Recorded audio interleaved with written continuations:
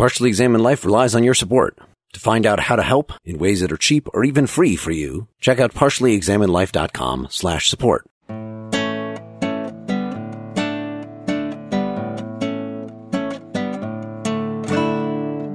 You're listening to The Partially Examined Life, a podcast by some guys who at one point set on doing philosophy for a living but then thought better of it. Our question for episode 180 is something like, what is our moral psychology, or what is the self, or what is freedom? And we read some more chapters of William James' The Principles of Psychology from 1890 and its abridgment, Psychology, the Briefer Course from 1892. For more information and links to the readings, please check out partiallyexaminedlife.com. This is Mark Linsenmeyer, morally consisting solely of effort in Madison, Wisconsin. This is Seth Paskin dropping all of his supernumerary consciousness in Austin, Texas. Very sexy. This is Wes Alwan entering the lonesome moral wilderness. That is my decision to do this podcast while sick with the flu in Cambridge, Massachusetts. This is Dylan Casey suffering from neural inertia in Middleton, Wisconsin. So yeah, we were excited about reading more of this book. We didn't get to the self chapter last time, so we're going to do that. We're going to talk about, there's a separate chapter on the will, and one of the things William James is most famous for in this book is ideas of emotions. So those are the main topics. And also there were separate chapters on instinct and attention that are perhaps less important for us, but good to get the full picture of the psyche here. How y'all doing? Fantastic. Doing good. Besides the sick Wes. Lousy. Yeah, we already pushed this off one day. We were supposed to do this several days ago. And I know, I might be worse tonight, actually, than I was the other night. I was feeling none too good that day. So this is an exciting way to end the year, feeling vaguely sick. But yeah, it'll be holidays for people when this gets posted. So happy days. Merry Jamesmas. Merry Jamesmas. I like that. Could start a religion.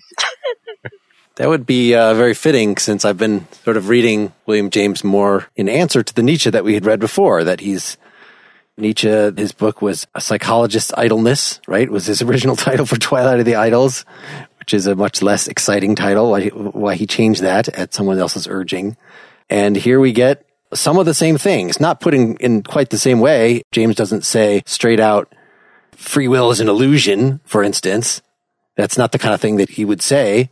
But he does say, as scientists, we're committed to the idea that the will is caused. And even though he considers the metaphysical problem of free will to be outside of the scope of this very scientific document he's writing, he's very much writing about moral phenomenology, about what freedom really amounts to in terms of, that's why I said effort in my intro. So he has a lot of things to say about effort, and that's why it was good that we read the little chapter on attention. James really does want to preserve a place for the possibility of free will. Oh, yeah. So even though as scientists, as psychologists, we have to treat everything as deterministic, he leaves an area, he sort of indicates that it's not contradictory to say that there's such a thing as free will. And that fits in with a lot of his other philosophy as well, what we read on religion. The distinction that he makes is, I've heard echoed in, I've never actually read Dennett's book on free will, but it's kind of what I've heard about as his short version of that, something to the effect of, well, even if our actions are ultimately part of a causal network, there's obvious ways in which some things are, say, the result of reasoned deliberation, and some things are not.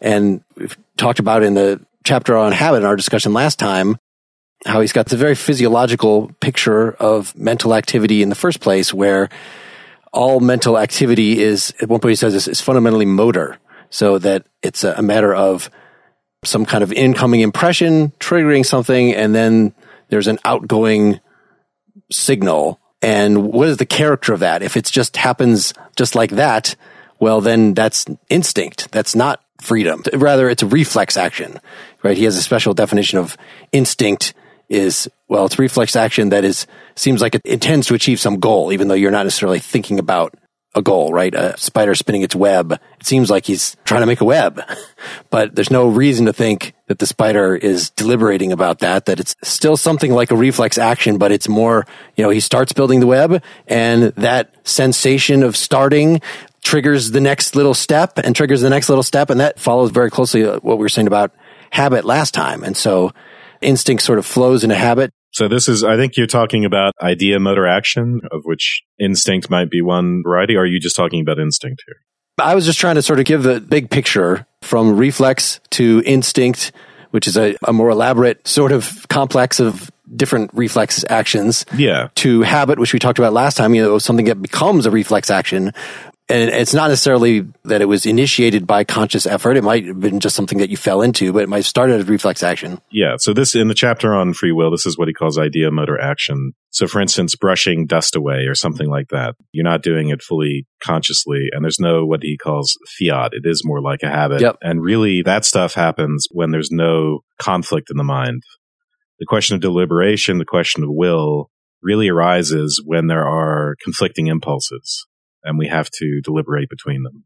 Yeah, there you go. So that's the big picture. That's how you get from a simple reflex to what really sure as heck feels like freedom, and that he doesn't get into, can we blame issues of moral responsibility and that part of what Nietzsche was concerned with. But he certainly sees this idea of, it seems like we can shift our attention this way and that way, and we have these conflicting impulses, as you say, and it seems like we can exert effort in one direction or another to make one impulse overwhelm another one. And that's really what moral life ends up being about. Yeah, the effort is in paying attention to one idea or another idea, because impulsivity is sort of written into the nature of consciousness and ideas. In the end, the ability to will just depends on our ability to pay attention to a certain idea rather than let it simply fall out of the mind. And then the question of free will, he raises in this very unique way, because he's set it up with this idea of attention. And the question of free will becomes, for James, it's about the amount of effort we can put into attention, and whether that effort is all just a deterministic function of our character, of our habits, of our motives, things like that, whether it's reducible to essence, as the existentialist would put it, or if there's what he calls an independent variable, which is to say whether we can actually change our amount of effort in a way that is not a deterministic function of any quality of ourself. Seth or Dylan, you want to give us sort of an overview, a lead in, something you wanted to focus on in here? I don't have any introduction. I was figuring that we were just continuing on with what we had before. Seth, give us a check-in. Having spent 2 more weeks with this, what was super important to you in here? I'm still hung up on some of the stuff related to the self that I'm not sure that we gave full attention to last time. We most certainly did not. That's really what I was hoping, at least in part, we would get into this time. He has a lot of really interesting things to say about the constitution of the self, as material, social, and spiritual, and the discussion of the self as knower and known. Through his discussion, he comes to the point where he says, essentially, the concept of a substantial and persistent soul is superfluous to what we need for the concept of identity. What order do we want to talk about things? Let's spend as long as we need on this self chapter. There's definitely some ethical import that eventually comes up here. It's kind of laden throughout in terms of what's really important to us. What is self-interest? What is it when we have self-love? What is it when we're valuing the self? So that's all very relevant to the eventual moral discussion.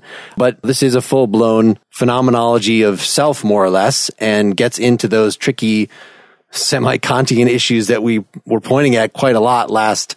That's the only part of this chapter that we did get into last time, and we didn't cover it in any sort of systematic way. So, yeah, you started, Seth, with just the idea that when we're talking about the self, we could mean the body, the material self, we could mean the social self, or we could mean what he calls a spiritual self. And so he categorized those all as the me, right? All as the objective self. And then he asked the question, and it's more of a question really than clear doctrine, unlike he goes on quite at length about the material, social, and spiritual self. Is there something like the pure ego, the thing that actually does all the rest of the stuff? And that's an interesting distinction between the spiritual self, in other words, my point of consciousness, the stream of consciousness that we talked about last time, and yet the pure ego, the thing that does those. Actually, that's not a distinction, say, that Descartes necessarily, I mean, yeah, there's maybe a substance. This is Kant's distinction, right? So when he talks about the me versus the I, and the chapter is basically divided into those 2 sections, We're talking about the empirical self or the empirical ego versus what Kant called a transcendental ego. the self is knower. And yeah, he gives a nice summary of all the different aspects of the empirical self. So for instance, the material me includes not just the body, but it could include my property, the social me, the way that other people see me, the spiritual me, this sort of idealized other, which I think is one of the best parts of that whole constituents of the self part. And then he goes through the feelings aroused by self-appreciation, and then the actions prompted by the self, self-seeking, self-preservation, which in turn can be bodily, social, or spiritual. And then the more difficult part of the chapter is the self as knower, and really that gets us back to our whole stream of consciousness thing. The second part is really about the grounds for identity through a stream of consciousness. And so he has a really interesting take on that. So I'd like to at least explore this concept of the self as known and the self as knower. So at the beginning of the chapter, he says, you're always more or less aware of yourself as a personal existence. I'm partly object, partly subject, partly knower, partly known. This concept of the self as known is that sense of intentionality, the sense of there's I and me, but the me draws a line between the me and mine. The knower and the known have a relationship of objectification and ownership that he talks about how it's hard to draw the line in the widest sense about what is me and what is mine. So the mine, in a way, is one of the constituents of the me. So he's trying to say when I talk about me, it's this very broad thing. It's not just the body, but it's everything that we possess that's related to ourselves. Yes. The concept of me, when I talk about me as something that's known, traditionally, I think in philosophy, we think of it as being pretty circumscribed. And I don't think people explore it enough, but there's something about either my consciousness or my consciousness plus my body. And he expands that and pushes the boundaries on it, saying the me and the mine can go well beyond just your body or just your self-awareness, right? It starts with the body, then it's the clothes on the body, then it's your immediate family and in your home and your property and the labor that you put into things to create things. And don't forget your yacht. Your yacht. The yacht is one of the examples that he yes. uses. Yeah. But in essence, the boundary of what constitutes me as known or mine is limited only by the material sphere. And the distinction between the material sphere and the social and spiritual have to do with, spiritual is essentially the externality pointing in, whereas the material is somehow what's internal pointing out or creating a circumference out. And then spiritual is, I don't know what at this point. But I think the fact that he starts to erase the boundaries of what we traditionally conceive as self, when we conceive of ourselves not as consciousness, but as an object of consciousness, is interesting. Yeah, it certainly spoke to the kind of stuff that we're addressing in the Buddhism episode, for instance, of the multiple selves competing. And he certainly doesn't take the Buddhist argument that we gave, where because almost any given thing, phenomena within the self, you could point to and say, it's more mine than me, so it's not me. If it's mine, it's not me. Therefore, there is no me at all. There is no self. Like, he's not going to follow that. He takes almost the opposite, that if it is so fluid in that way, then, well, that's just the phenomenology of self, is that at different situations, we kind of contract the self or expand the self. And talking about it normatively, like which is your real self, sort of denies the phenomenology. I don't know that there's a normativity built into it. He does actually say the spiritual me is what feels most real in the end. So just to kind of recapitulate, Seth set it up as, he says we're going to talk about the me in its widest possible sense to include me and mine. And then he breaks that down into, we're going to talk about the constituents of the self, the feelings and emotions those constituents arouse, and then the acts which they prompt. And then he divides those constituents down into the material me, the social me, and the spiritual me. The material me would be the things you expect, like the body, possessions. And the social me has to do with the recognition you get from others, which is very important. But most important of all, the spiritual me, which he says is the quote unquote entire collection of my states of consciousness, my psychic faculties and dispositions taken concretely. When we think of ourselves as thinkers, all the other ingredients of our me seem relatively external possessions. Even within the spiritual me, some ingredients seem more external than others. Our capacities for sensation, for example, are less intimate possessions, so to speak, than our emotions and desires. Our intellectual processes are less intimate than our volitional decisions. The more active feeling states of consciousness are thus the more central portions of the spiritual me. In a way, I think he does, or at least he's suggesting that it's understandable that we will tend to give priority to some of these constituents of the me and treat some of them as more essential than others. And the spiritual part, in a way, seems to be more central, which is one of the reasons why you get someone like Descartes saying, I think, therefore I am, obviously. So yes, there is normativity that's kind of shot through here in terms of the spiritual is ultimately more important to us, and that there's kind of something wrong with you if you really consider, say, the body to be the most important thing and forget about my spiritual self-development. I don't know that he has a strong argument for that. It's just sort of, that's kind of how we feel when we reflect on it. Well, it's just that we can imagine losing, all the externalities we can imagine losing, all of our possessions, all of our, in imagination, we can imagine losing our body. That's the point of Descartes' thought experiment, right? We retain a self even when we disembody it in the thought experiment, which is why it seems more central, why the idea of the thinker seems more central. So where's the passage that he actually goes into in the hierarchy, the spiritual ultimately being? The one I just read from, you mean? Page 181 was where I was reading from. All right. He recapitulates by this way this distinction between the material, the social, and the spiritual comes up in a number of times. It comes up first when he breaks down the constituents. It's like a grid, really. He also he has that grid. Other areas of this, and then he has a chart eventually, but he will break down other areas according to this trichotomy. So, all right. So there's normativity in each kind of self, material, social, and spiritual. Men distinguish between the immediate and the actual, and the remote and the potential, between the narrower and the wider view, to the detriment of the former and the advantage of the latter. One must forego a present bodily enjoyment for the sake of one's general health. One must abandon the dollar in the hand for the sake of the $100 to come. One must make an enemy of his present interlocutor, if thereby one makes friends of a more valued circle. One must go without learning and grace and wit, the better to compass one's soul's salvation. What page are you reading on? I'm actually reading from the Principles. Okay, I just found it. It's on page 191 of the briefer course, but yeah. Do you have a different set of pages than me? Okay. So can you give me the headline of the section? It's under rivalry and conflict of the different selves. In ours, it's under the hierarchy of the me's. Okay. So we've got some normativity that way, and then we also have normativity between. Okay, so here's 2 paragraphs down. So it comes to pass that, as aforesaid, men have arranged the various selves in which they may seek an hierarchical scale, according to their worth. A certain amount of bodily selfishness is required as a basis for all other selves, but too much sensuality is despised, or at best condoned on account of the other qualities of the individual. The wider material selves are regarded as higher than the immediate body. He is esteemed a poor creature who is unable to forego a little meat and drink and warmth and sleep for the sake of getting on in the world. The social self as a whole, again, ranks higher than the material self as a whole.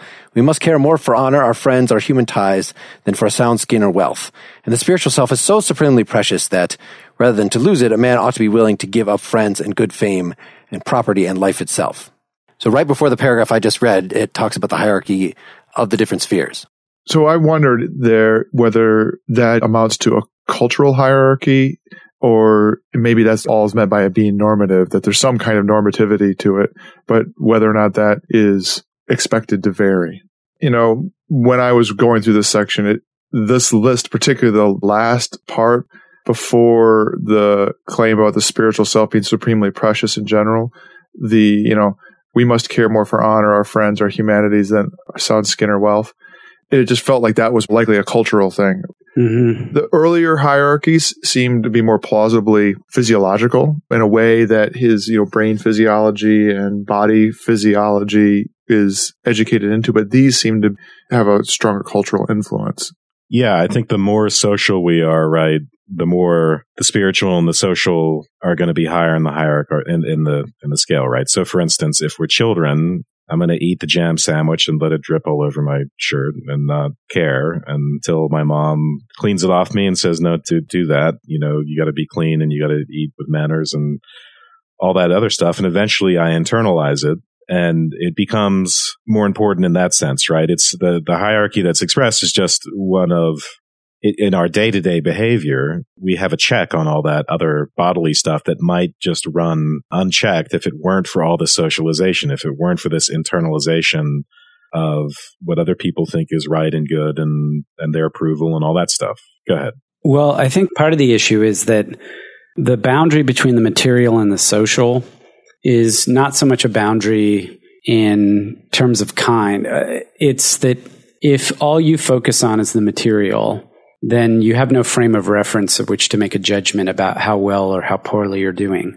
If you aren't looking at what other people are doing, you don't measure yourself against them. And so my reading of it in the section I'm in the Principles of Psychology, not in the short course, he has a fairly extended discussion about kind of a Stoic response. He puts forth this idea that self-esteem is equal to your success divided by your pretensions. And he essentially says, in regard to the social, well, you have a choice. You can either amp up the material, so gain more things, be more successful, accomplish more in other words, expand the realm of what you can call yours or what I can call mine. Or you can lower your aspirations and pretensions relative to how you want to compare the mine to the mine of others. And then he argues against the concept of Stoicism. And Dylan, this is where I think it complicates a little bit this idea. I think he wants to acknowledge the reality of the social self and not simply try to abnegate it and take a Stoic complete retreat. Because the Stoic retreat, it's a retreat from the social and the material simply into some kind of a spiritual existence. And I don't think James is advocating for that. Well, I don't think he doesn't see the spiritual as a Stoic retreat, though. Well, it seems there are two ways that you could contract, right? If we're saying that there's a grid, so you've got the hierarchy from material to social to spiritual, and then within each of those spheres, so the second dimension is maybe between the me and the mine, right? How much you extend yourself out. So maybe, in the social realm, it might be sort of how many friends do you care about their opinion? How many people do you call part of your extended family unit, your circle of concern? Things like that. The example that Seth just gave was in terms of material, right? Possessions. If you don't claim that you care about possessions at all, then that's shrinking that material thing just to your body and nothing else. But it does feel like if you're shrinking, that you're also even beyond the body. Yeah, that you're shrinking both directions in the hierarchy. You're shrinking not just horizontally, but also vertically back to spiritual. And so that's what you feel like. Yeah, you can whip my body, you can tie me up, you screw my honor, you can destroy my family, can die. Like the Stoic retreat really is a complete retreat to a point. It's a retreat to the spiritual, and within the spiritual, to say not even, I don't know, if you're a Buddhist Stoic, then you'd be saying even parts of my spiritual self, my desires and things, I'm not even going to care about those. Like I'm really going to retreat to just this point of consciousness. And he thinks that is, he says, if I'm a Stoic, the goods I cannot appropriate cease to be my goods, and the temptation lies very near to deny they are goods at all. We find this mode of protecting the self by exclusion and denial very common among people who are in other respects not Stoics. All narrow people entrench their me. They retract it from the region of what they cannot securely possess. People who don't resemble them or treat them with indifference, people over whom they gain no influence, are people on whose existence, however meritorious it may intrinsically be, they look with chill negation, if not positive hate. Who will not be mine, I will exclude from existence altogether. That is, as far as I can make it so, such people shall be as if they were not. Yeah, so I just wanted to make the point that even if we see the Stoicism as a sort of a embrace of and by the way, he starts out this whole section talking about the rivalry of the different me's. So all these things do stand in conflict to each other. It's just that embracing the spiritual doesn't necessarily mean becoming a Stoic or getting rid of the other two. That's sort of one solution he rejects. But I did just want to say more precisely what he means by the spiritual, because I think it's actually really fascinating, and there are sort of echoes of Nietzsche's genealogy of morals in this. So this is, again, when he's talking about the remote and the potential me, and he's saying the potential social me is the most interesting, and then he sort of derives the spiritual from a sort of ideal social self. So he says, yet still the emotion that beckons me on is indubitably the pursuit of an ideal social self, of a self that is at least worthy of approving recognition by the highest possible judging companion, if such companion there be. This self is the true, the intimate, the ultimate, the permanent me which I seek. This judge is God, the absolute mind, the great companion.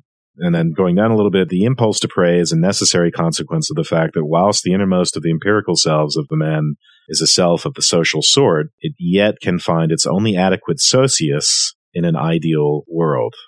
Now, I may be inventing the connection to the spiritual myself. I'm not sure if he explicitly connects this to the spiritual, but I see, when he's talking about these spiritual goods, I think it's this sort of generalized social spectator. So we start out, we're worried about conforming to the norms of society, to what people expect of us. And that's one of the ways in which the social self bears down on us. But ultimately, we could reject all those norms, right? We could be moral revolutionaries or whatever you want to call it, or be willing even to completely sacrifice ourselves for the sake of this ideal social spectator. This is a little further on in that same section. In each kind of self, material, social, and spiritual, men distinguish between the immediate and actual and the remote and potential, between the narrower and the wider view, to the detriment of the former and the advantage of the latter. One must forego a present bodily enjoyment for the sake of one's general health. One must abandon the dollar in the hand for the sake of $100 to come. One must make an enemy of his present interlocutor, if thereby one makes friends of a more valued circle, blah, blah, blah. And what I found interesting about this was he makes it sound like you forego the immediate material for the future material. You forego the immediate social for the future social. What he means there is you might, ignore your family and friends in order to go and pursue a life that would get you broader fame. Or say, I brave the condemnation of my own family, club, and set. When, as a Protestant, I turned Catholic, right? But what I find interesting is that when you talk about the spiritual, it almost seems like in order to gain the spiritual future, which, if you're Christian, is the world to come, what you are called upon to forego is not a spiritual present or immediate. It's a material or social. And that's what I think is interesting, is that I feel like the hierarchy breaks down, because to gain a spiritual future, you're not asked to sacrifice a spiritual immediate or a spiritual present. You're asked to sacrifice one of the other selves. I think I've kind of led us astray a little bit by talking about the spiritual the way I have, because I don't know. Earlier on, right, we pointed to the passage in which he's thinking of the spiritual me as, quote unquote, entire collection of my states of consciousness. It's the self we think of when we think of ourselves as thinkers. All that stuff, my more active feeling states of consciousness are my central portions of the spiritual me. And I made this association between that and his talk of religion later on, and this talk of the ideal socius as a sort of limiting case of the social self. And I think that was kind of a bad move, and we're using spiritual in two different senses now. He says here, he's talking about the ideal self. It says, this self is the true, the intimate, the ultimate, the permanent me which I seek.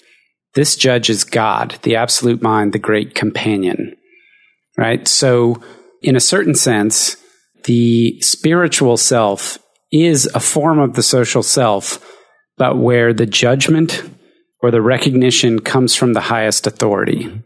And this is my point, is that because this authority is transcendent, and he makes the point of talking about prayer versus science in that same section, he is talking about something that's qualitatively different and spiritual in the sense that we think about it in a modern sense of being transcendent or religiously spiritual or something like that.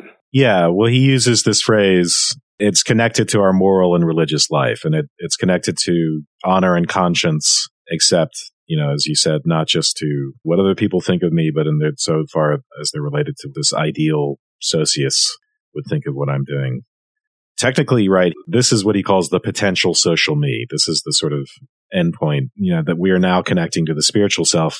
And I guess there is some sort of connection, right? If we think that there's a connection between the Cartesian thinker, spiritual self, there may be a way to relate these two things. But right now, I think, at least in the text, it's distinct. This idea of a potential social me is not exactly the same as what he called the spiritual me. Was that a big sidetrack? No, I think there's a lot of ethical implications and ethical comments that are scattered through here, but he doesn't. This is not a text in ethics, and so he does not straightforwardly say, here's my moral psychology, It's just when morally relevant insights come up, he'll say them.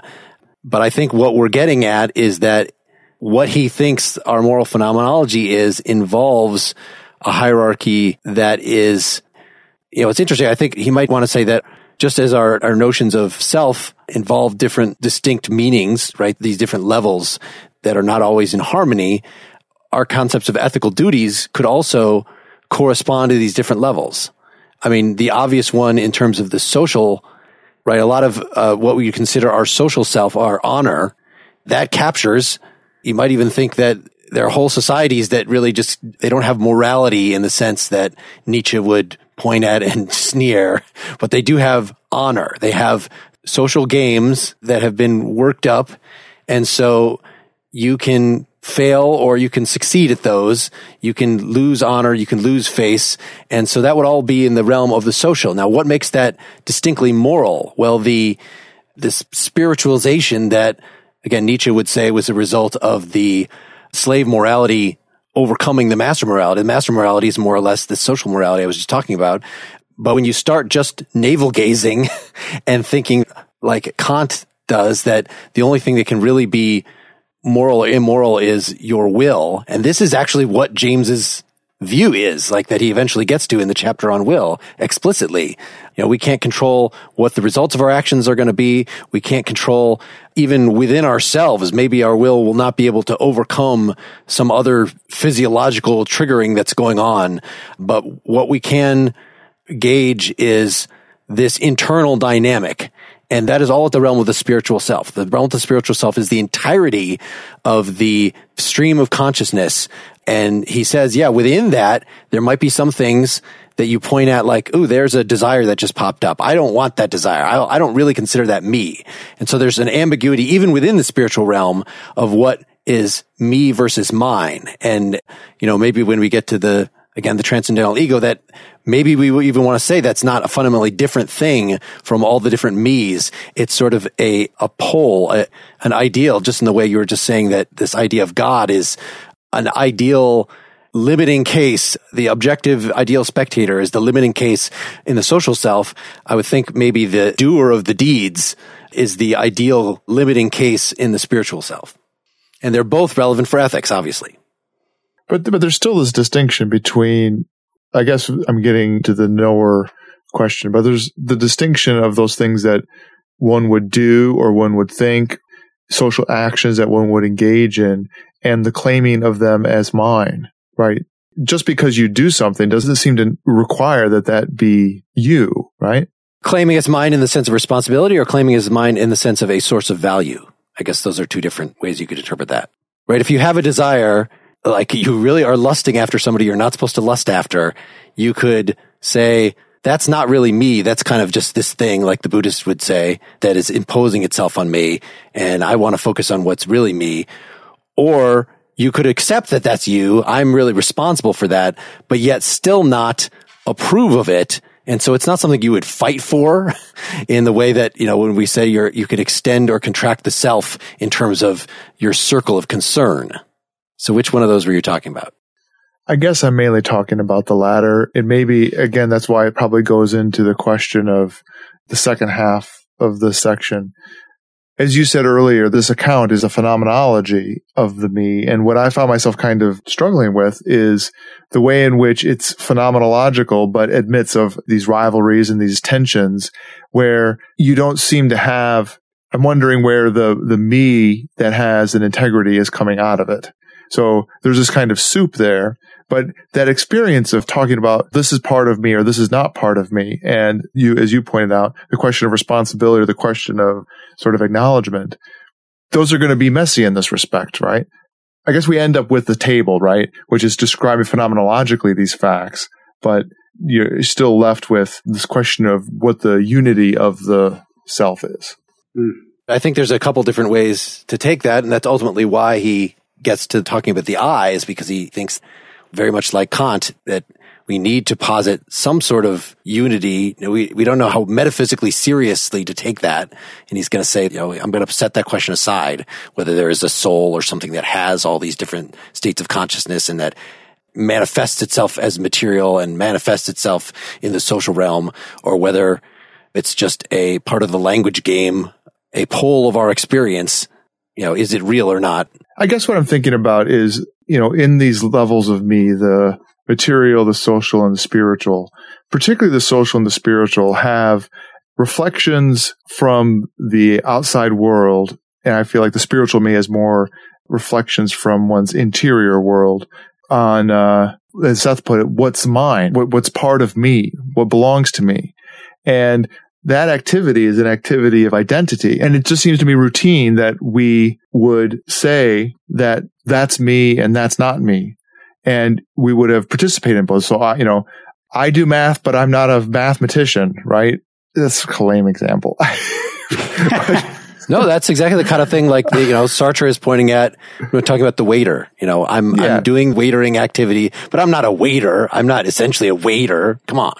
So in other words, we might think of conditions of identity as all being within the sphere of the me. As a Wes, it's because I have these specific qualities and character traits and friends and that brain, the brain of a particular structure. And ultimately, that's not going to be the criterion of identity in the psychological sense, interestingly enough. And we can begin to see why if we do thought experiments where we have people cloned, and actually those thought experiments are troubling even for the criterion of identity that James proposes. This really comes out in that next section, right? Yeah. So when we move to the self as knower, we're moving to pure subjectivity. We're moving from something that can be known to only the knower itself. So it's worth reading just the first paragraph of this section. The I, or pure ego, is a very much more difficult subject of inquiry than the me. It is that which at any given moment is conscious, whereas the me is only one of the things which it is conscious of. In other words, it is the thinker. And the question immediately comes up, what is the thinker?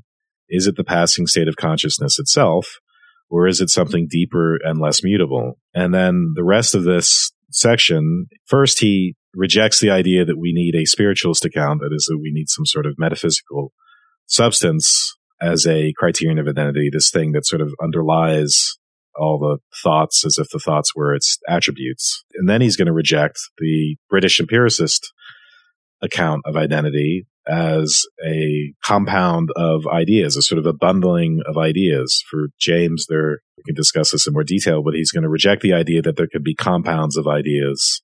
And that sort of comes out of his whole stream of consciousness assumption, which is to say that each pulse of consciousness, each idea that we have is this moment in time. And, our ideas aren't these timeless things floating around in a cage that can be compounded or not compounded. And then he goes into his account of the idea of a deck of cards isn't just a compound of different ideas of a bunch of different cards. So the whole idea of grounding personal identity on this compounding of ideas doesn't for him make sense. And then he's going to get to his solution, which I think actually does make a lot more sense. So it can't be compounded at a time. He's not going to say, as you say, that my current experience is a bunch of different ideas stuck together. No, there's just, actually one idea at a time. Yeah, that's an ambiguous way of saying it. In our last discussion of this, I was stressing that point heavily to the exclusion of the ability to then abstract and get an idea of blue, say, from experience of blue at time 1 and experience of blue at time 2. That he's going to say that, yeah, there is an idea of blue, a conception of blue is what he's going to call it, that you can say, oh, there it is again. That's what coming up with a concept is. The ability to point to some aspect of a past experience and see it again in a future experience. But the fact that you can do that does not mean that the current experience can be broken down into the blue part of it, the blue idea interacting with the sky idea and the grass idea and all the other stuff that I'm perceiving at the same time. That's just nonsense. Can't you say that even though the ideas can't be at the same time, can't the unity come in the consecutive ideas? Isn't that what his solution is, or how is that different? Yeah, the unity for him comes from, so it's the section, the sense of personal identity is the section we're looking at right now. And it begins by him rejecting the idea that the self is known can be the grounds of personal identity, because it's the grounds of so many differences as well, and so many internal conflicts. It's really this idea of warmth and intimacy, which is the key for him to personal identity. It's this idea of an aura, around any given state of consciousness right now, right? He does that thought experiment later on with Peter doesn't wake up with Paul's thoughts. He doesn't wake up thinking Paul's body is his body. And likewise, he doesn't wake up thinking that Paul's thoughts are his thoughts, even if Paul told him all his thoughts the night before. They have a different sense of intimacy and warmth for him. And that, by the way, is just a analogy in the whole picture, because he wants to take that, he wants to think of each different pulse of our consciousness as us waking up from the previous pulse. And when we wake up from that previous pulse, and when I'm at time T2, I don't inherit Mark's time T1. I inherit my own time T1, pulse of consciousness.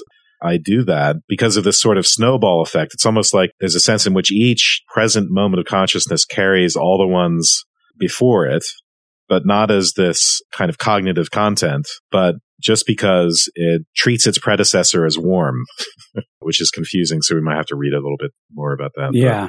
Let me respond to my own attempt at that. I just ask, couldn't you, instead of pointing to identity as something with different ideas stacking on top of each other at time t, but instead of looking at idea at time t1, idea at time t2, idea at time t3, and say those are all what makes a self?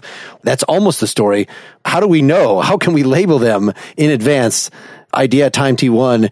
If I set up the question that way, I'm actually already assuming personal identity, because how could you tell that idea blue at time t1 and idea blue at time t2? How could you even try to put those together? Maybe one of them is in my head and one of them is in Wes's head. So I'm already assuming no, they're all in one stream of consciousness. Well, he says that's an empirical fact, right? Yeah. That's an empirical fact from his stipulation. Yes. So it's just basic. Saying that there's a warmth and intimacy, this seems to be a good phenomenological characteristic of what typically makes up continuation of self. But it seems like you might want to just say that actually classifying them as one self is simply basic. There's no further analysis. Adding the warmth and intimacy, again, characterizes it, but doesn't define it. We already know what it is. He spends a fair amount of time talking about trying to determine how thoughts have ownership, right? The whole experience of self is an experience of individuation. The thoughts that are happening, Peter doesn't wake up with Paul's. The one thing he talks about, we talked about this on the last podcast, that one of the characteristics of consciousness is that thought is owned. Ownership of thought is. So he says in this chapter, we're taking that as a given, that there's a continuity of ownership of my thoughts. And what he points out here is avoiding or ignoring warmth and intimacy for a second. He says, listen, this consciousness of personal sameness, this idea of ownership, that there is this fundamental experience. Remember, he's saying he's a psychologist, right? So there's this fundamental experience of personal sameness in the continuity of thought. He says, okay, we can treat this as a subjective phenomenon or an objective deliverance, as a feeling or as truth. We may explain how one bit of thought can come to judge other bits to belong to the same ego with itself, or we may criticize its judgment and decide how far it may tally with the nature of things. And so the points that Wes and Dylan were making, Mark, were around taking that as a given and then saying, he's going to basically say, if you think that this is a subjective phenomenon, you're constantly going to be tasked with trying to find further and further levels of explanation. And so he's basically saying that there is a fundamental unity to thought, that this ownership points not towards a subjective feeling, but towards an objective reality. That's this continuity of thought.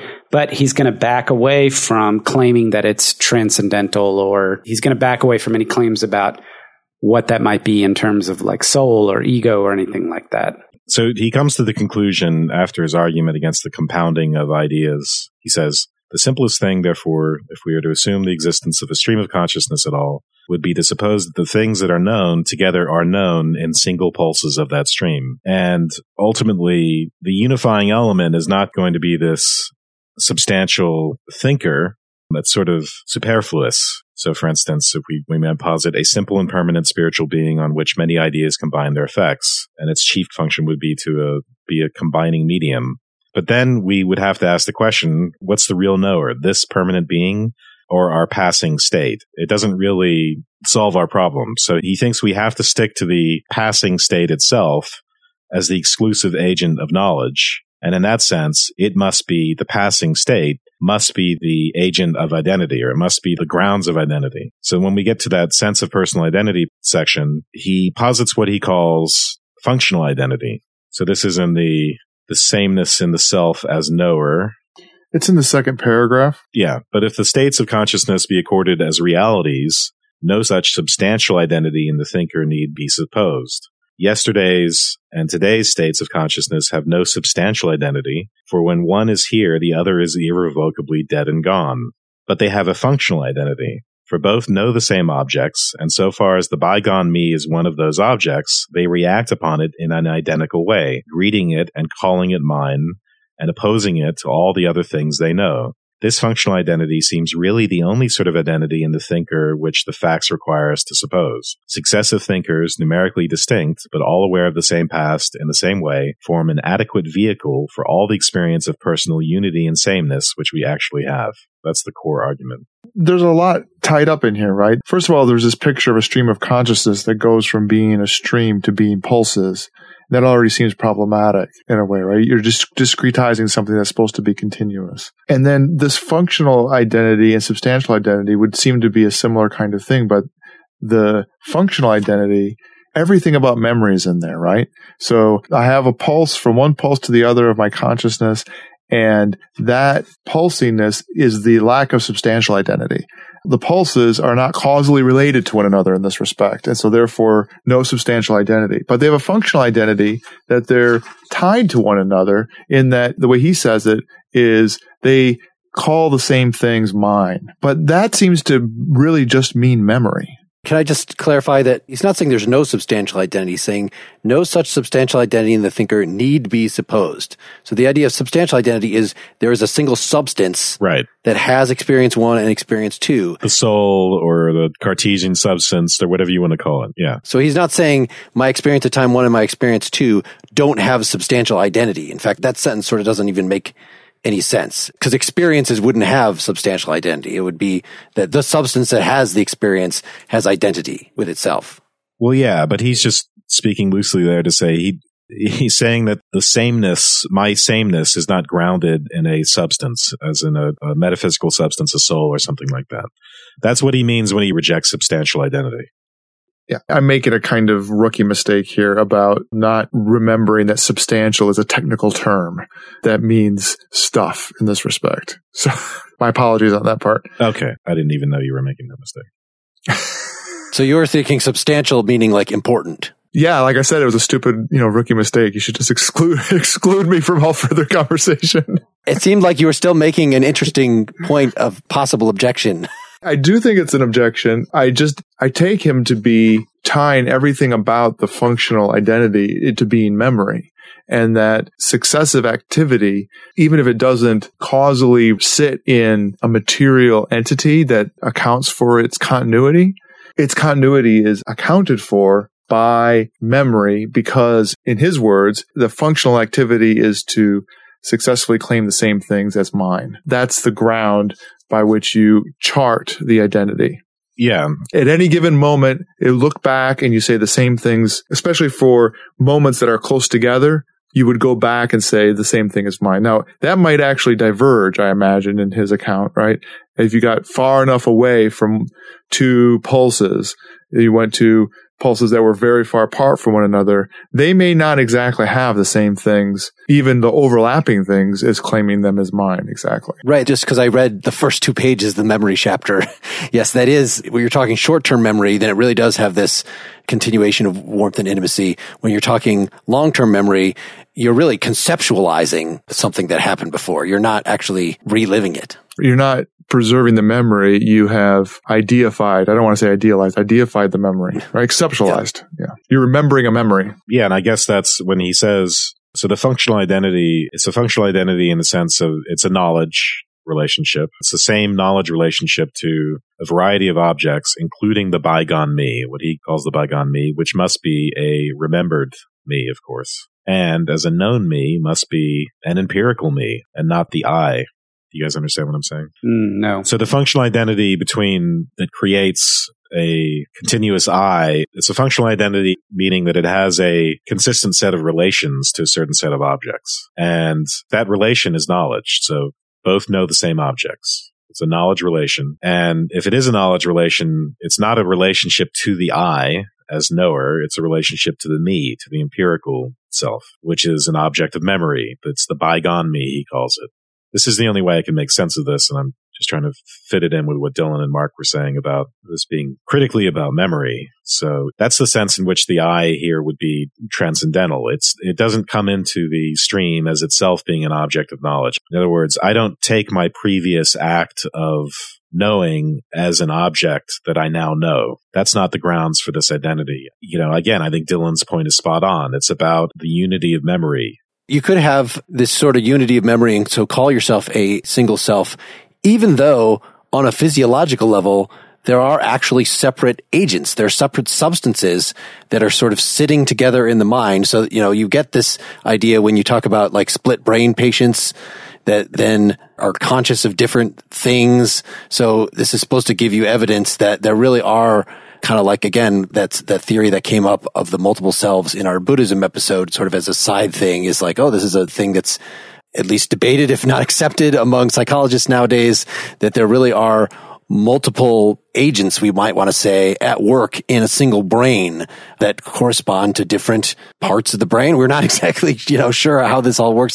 That this deserves its own episode, but I just want to point out that this is compatible with James's account. Even if you have all these sort of separate beings that are sitting in your head that are seeing out of your eyes and having the same experiences, those are still all functionally you. They're all functionally the same person. Yeah. So now you're thinking, James is sort of thinking across time. Now you're thinking even within the same temporal moment. I mean, ultimately, he says, right, successive thinkers, numerically distinct, but all aware of the same past in the same way, that's an adequate vehicle for personal unity. And you're saying those successive thinkers actually could be themselves, in a way, different thinkers, right? Different functional components of the brain or something like that, dependent on those different functional components. Yeah, certainly the brain changes over time, and we don't want to say that you become a different person because one of your neurons has died and you've gained a new, this kind of stuff. So there has to be some other way of establishing continuity, and he thinks he's established it. Can I read a quote from the end of the chapter? So he says, to sum up now this long chapter, the consciousness of self involves a stream of thought, each part of which as I can remember those which went before and know the things they knew, and 2, emphasize and care paramountly for certain ones among them as me, and appropriate to these the rest. The nucleus of the me is always the bodily existence felt to be present at the time. Whatever remembered past feelings resemble this present feeling are deemed to belong to the same me with it. Whatever other things are perceived to be associated with this feeling are deemed to form part of that me's experience, and of them certain ones are reckoned to be themselves constituents of the me in a larger sense, etc. The I which knows them cannot itself be an aggregate, nor for psychological purposes need it be considered to be an unchanging metaphysical entity like the soul, or a principle like the pure ego viewed as out of time. It is a thought, at each moment different from that of the last moment, but appropriative of the latter, together with all that the latter called its own. So in a way, think of it as a kind of snowball effect. With each moment in time, the snowball gets bigger and includes everything preceding it, which seems counterintuitive if we think that the snowball has to consist only of what we're paying attention to and what's in our consciousness right now.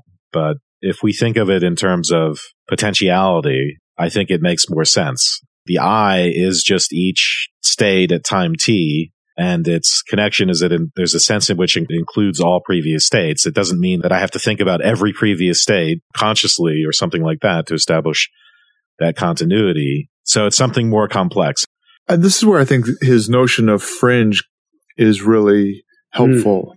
I don't like the snowball analogy because while it preserves that notion of memory and that notion of self as being a kind of folded up experience, it really takes the stream of consciousness to me and pours it in a bucket and says that the self is really just taking that whole stream of consciousness and pouring it into a thing, and that's the self.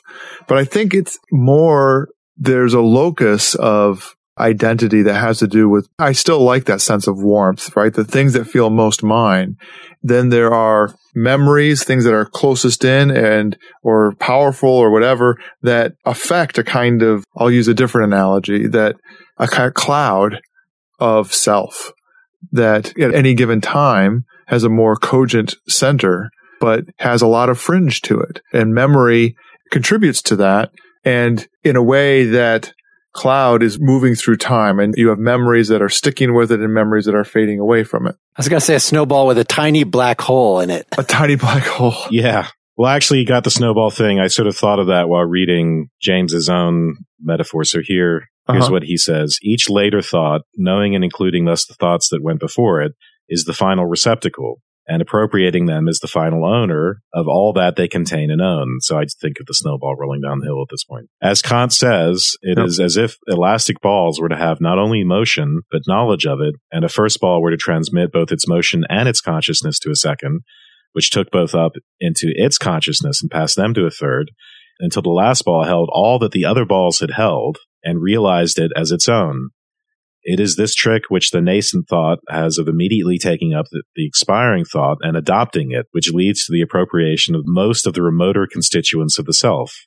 Who owns the last self owns the self before the last, for that what possessed the possessor possessed the possessed. Or you could think of nesting dolls as another way of thinking about this. It's still, I don't fully understand it because, I think Dylan and you were trying to elaborate on this sense of the importance of warmth and the fringe or even of potentiality. Because obviously, again, to reiterate, this whole adopting or the balls that take on everything from the previous balls, it can't be right that each state of consciousness holds all the previous ones in the sense that we have to consciously have everything that ever went before in our minds. And that's how we're unifying. It's way more deterministic than even the rest of his account is. And that's why I was brought back to the fringe aspect of it, is that it doesn't have any dissipation in that analogy, right? There isn't any attenuation or wearing out or changing force in what comes in. It's all, the analogy is the most rudimentary form of perfect collisions and perfect accumulation,